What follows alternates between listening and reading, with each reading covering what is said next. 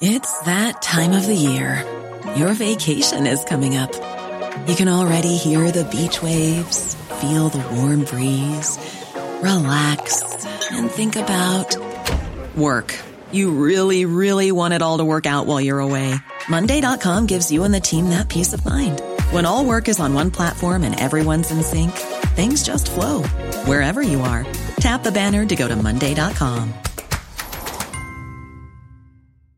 Quality sleep is essential. That's why the Sleep Number Smart Bed is designed for your ever-evolving sleep needs. Need a bed that's firmer or softer on either side? Helps you sleep at a comfortable temperature? Sleep Number Smart Beds let you individualize your comfort, so you sleep better together. J.D. Power ranks Sleep Number number 1 in customer satisfaction with mattresses purchased in-store. And now, save 40% on the Sleep Number Limited Edition Smart Bed for a limited time. For J.D. Power 2023 award information, visit jdpower.com/awards. Only at Sleep Number stores or sleepnumber.com.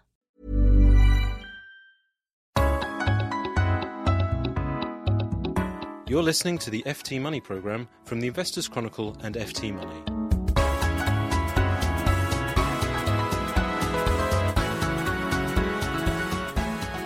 Hello and welcome to the FT Money Show. In today's programme, the latest on the topsy-turvy, upside-down housing market. With mortgage rates rising out of step with base rates, can it still be cheaper to buy than rent?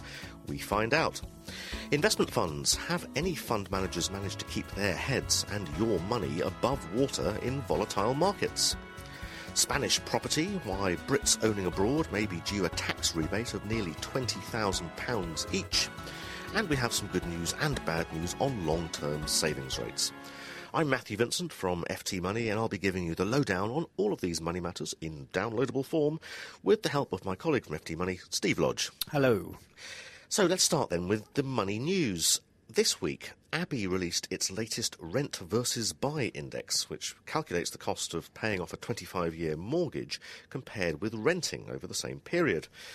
And with mortgage rates rising and thousands of homeowners now considering selling up to go and rent, you'd think that the calculation would be simple. Renting is now the cheaper option. But no, says ABI. Even assuming a mortgage rate of 6.64% for the whole 25-year term of a mortgage, on average, you'd still be about £10,000 better off buying a home rather than renting. Steve, this surprised me slightly. I thought that with mortgage rates having risen, the differential between buying and renting would be down to something very, very small. Mortgage rates have risen, of course, Matthew, although not for existing borrowers who took out the mortgage a long time ago. But you're right, for people buying now, mortgage rates are up, and people coming to remortgage, of course, as we've talked a lot about on this programme. But there are other issues here. Rents have gone up.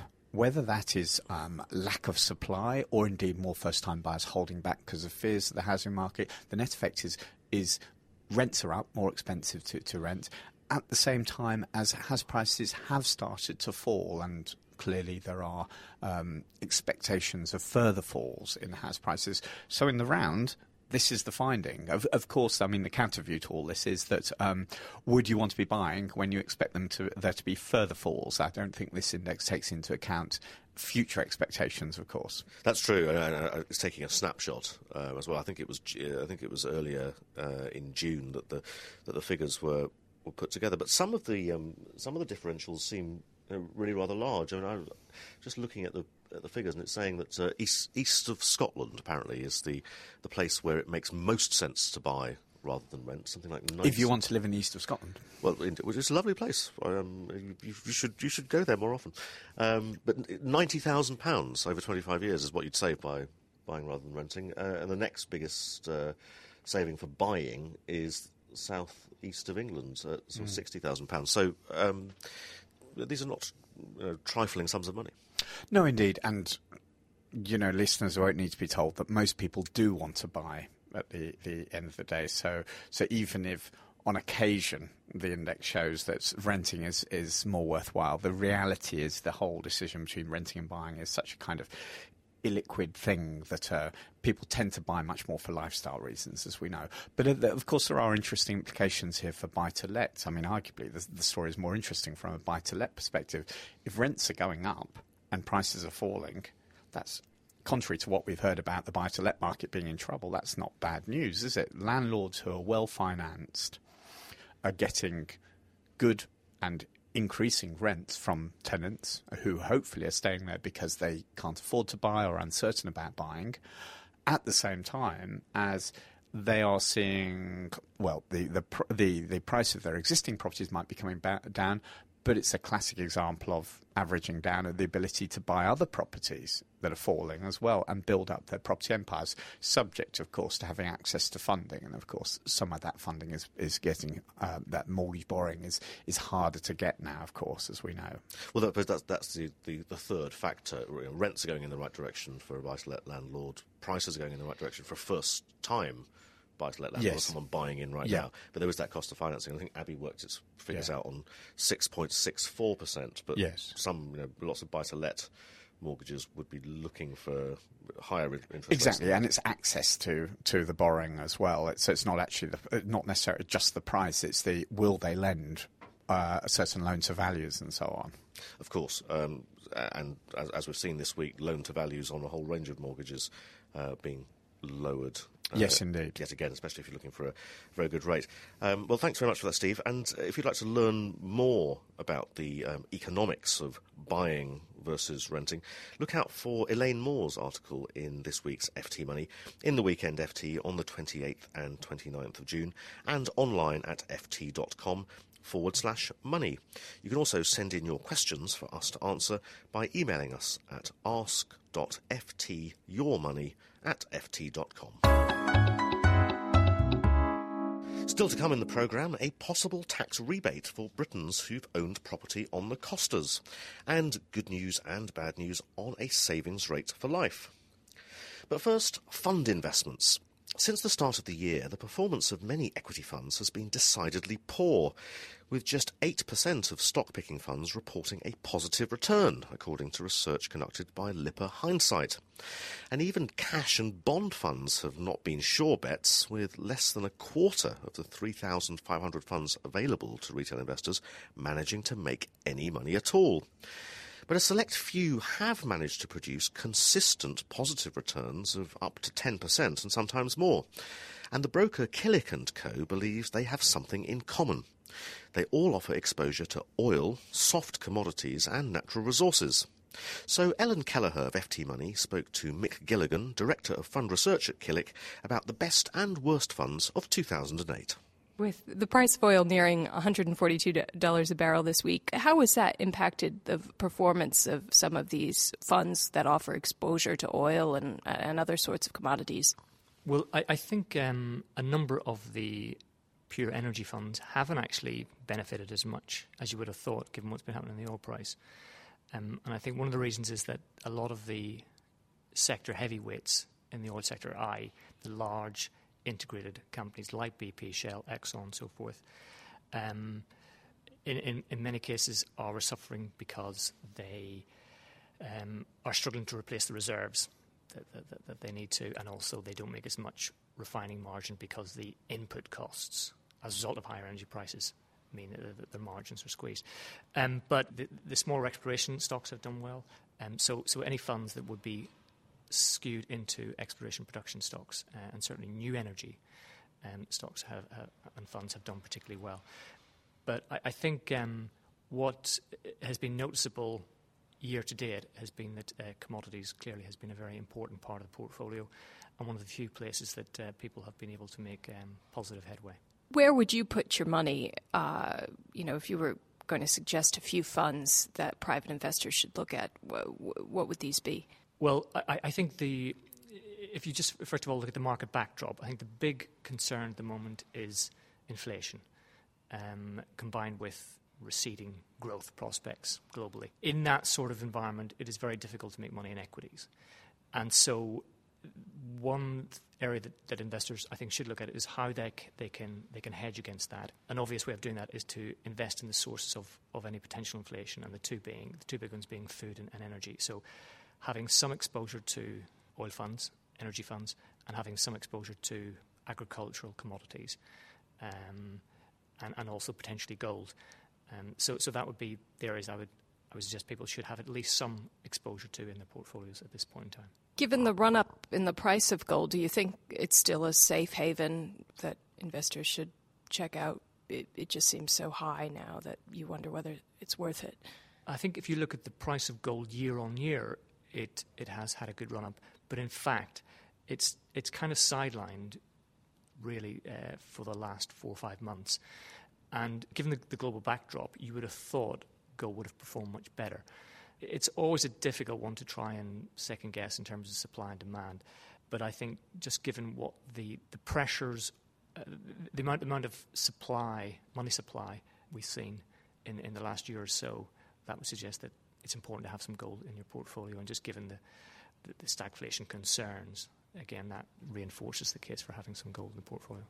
And how does inflation, can you sort of go into a bit more detail about the drag effect that puts on funds? Yeah, I think it very much depends on the type of inflation you have. So if you have inflation that is demand-led, you've got the sort of gentle upward inflation that is an environment where companies can increase their prices, maintain or expand their margins, then that's sort of a pleasant inflation, if you like. But the sort of inflation that is particularly unpleasant is one where you're getting it's pushed up by increasing wages or increasing cost pressures that businesses are not able to pass on to consumers. And that there is a risk of that's the sort of inflation that we're seeing coming through. Given that, again, it just reinforces the case to have some exposure to the areas I mentioned, agriculture and energy. But in terms of the impact that's likely to have on funds, it's also brought to the fore the importance of having exposure to hedge funds, absolute return funds that can effectively, if you like, take short positions in the market. In other words, benefit from falling equity prices as well as rising, or just hedge out the impact this is having on equities. Would you be able to suggest a few funds that have done particularly well since January that investors should consider buying into? Absolutely.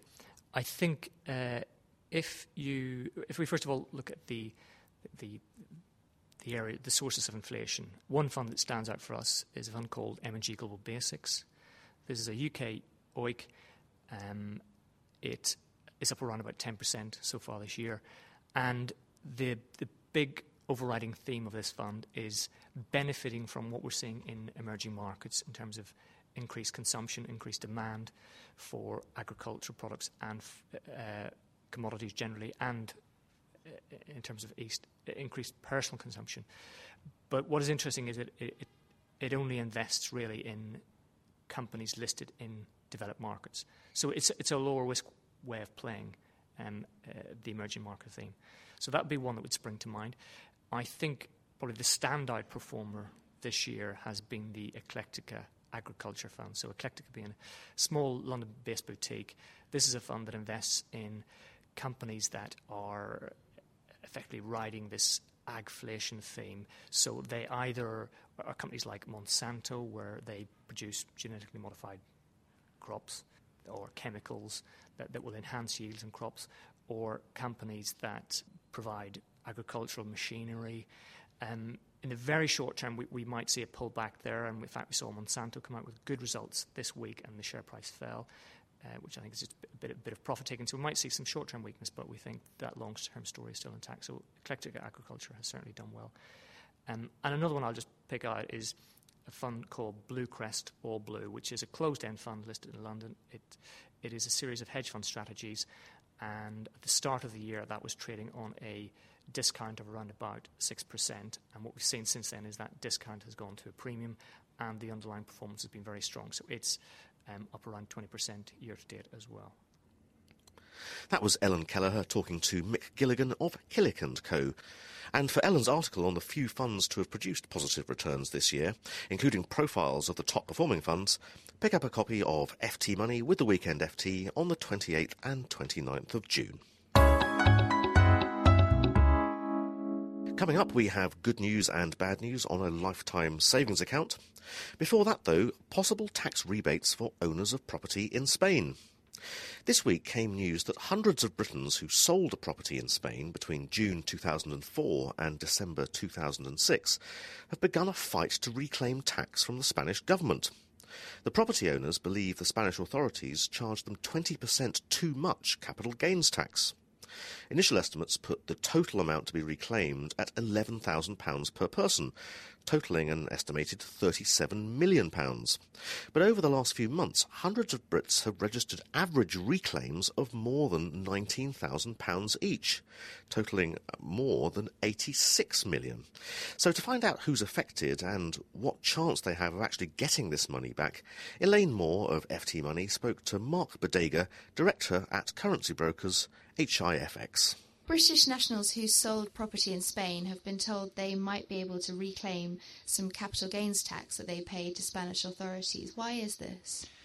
Historically, UK citizens and other non-resident EU citizens paid 35% capital gains tax when selling a property in Spain.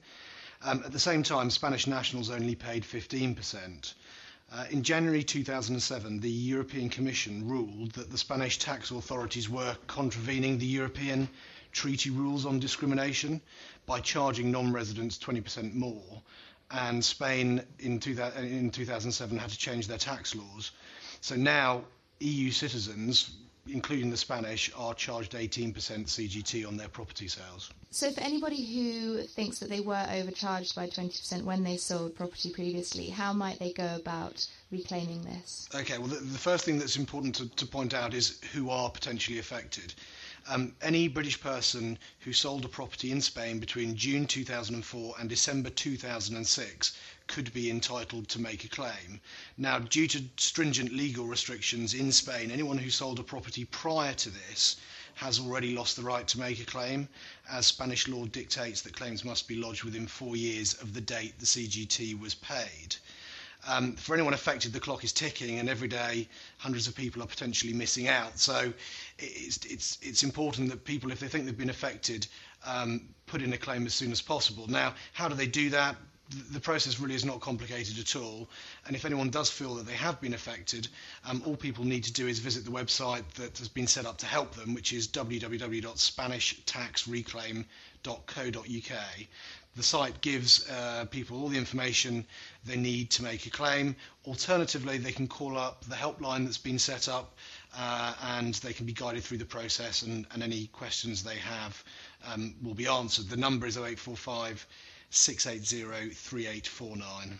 And how much might people be able to reclaim?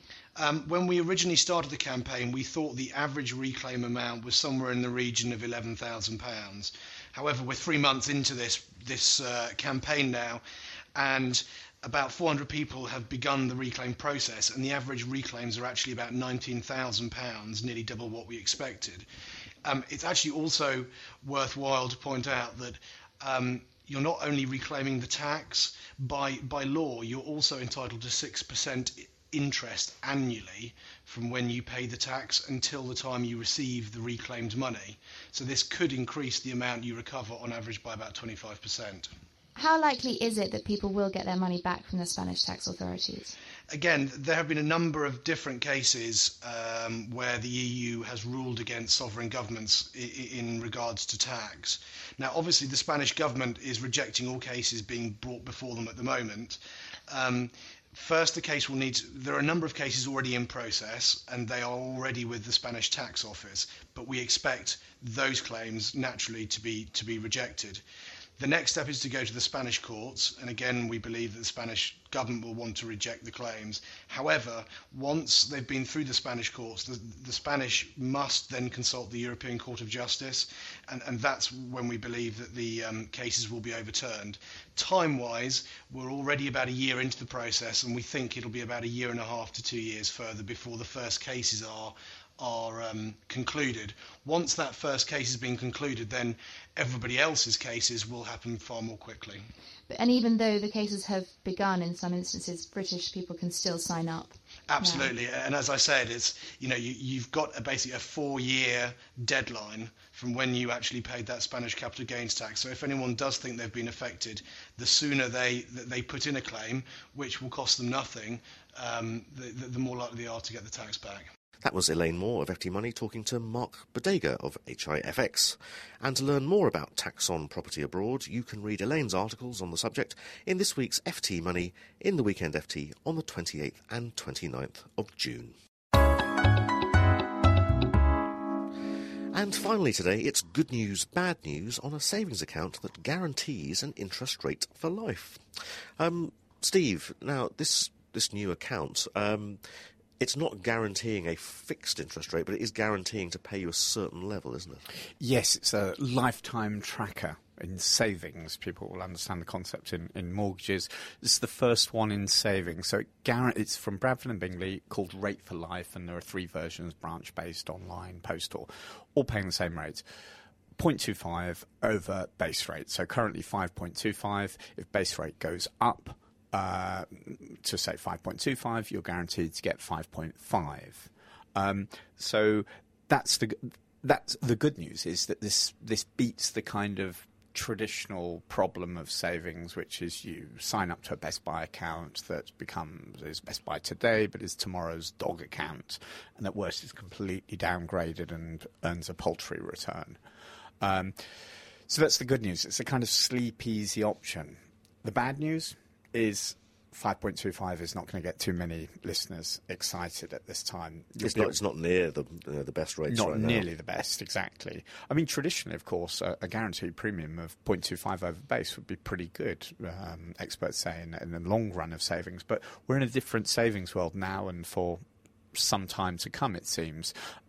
So you can get fixed rates of 7.15. A lot of providers out there, 7, and that's certainty, and that's true certainty, of course.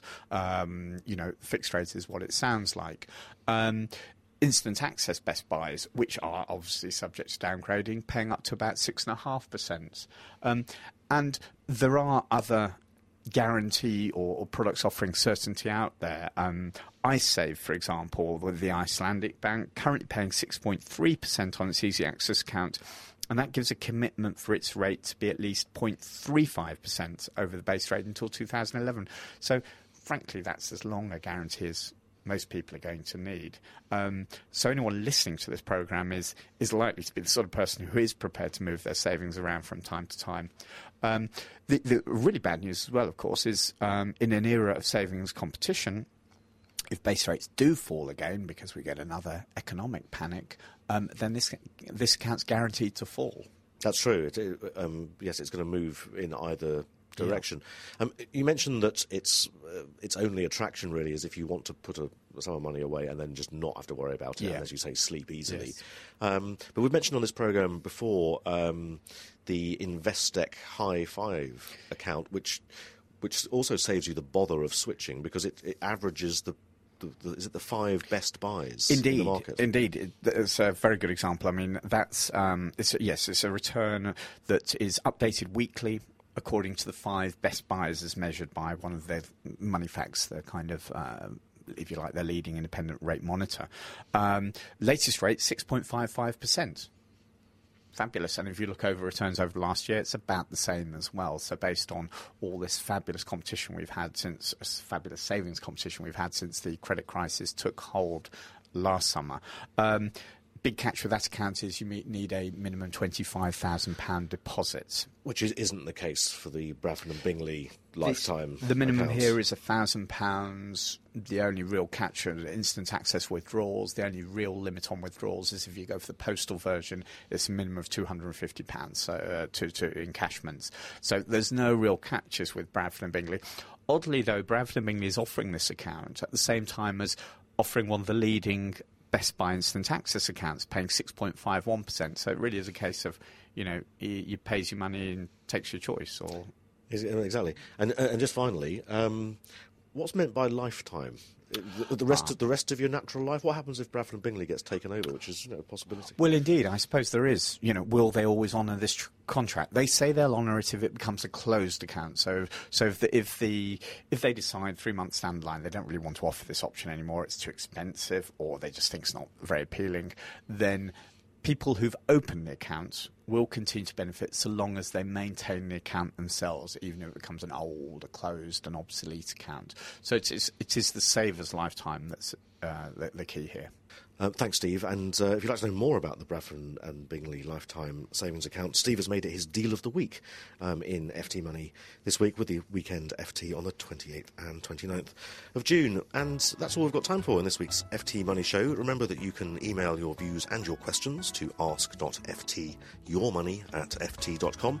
And we'll be back next week with another financial lowdown in downloadable form. But until then, it's goodbye from me, and it's goodbye from Steve. Goodbye.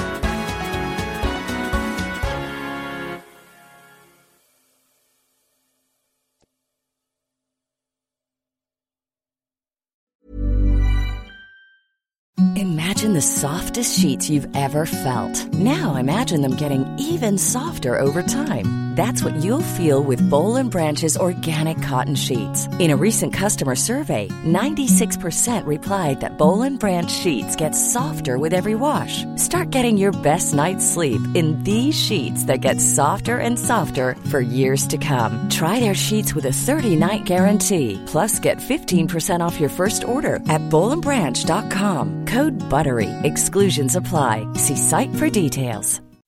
When you make decisions for your company, you look for the no-brainers. If you have a lot of mailing to do, Stamps.com is the ultimate no-brainer. Use the Stamps.com mobile app to mail everything you need to keep your business running with up to 89% off USPS and UPS. Make the same no-brainer decision as over 1 million other businesses with Stamps.com. Use code PROGRAM for a special offer. That's Stamps.com, code PROGRAM.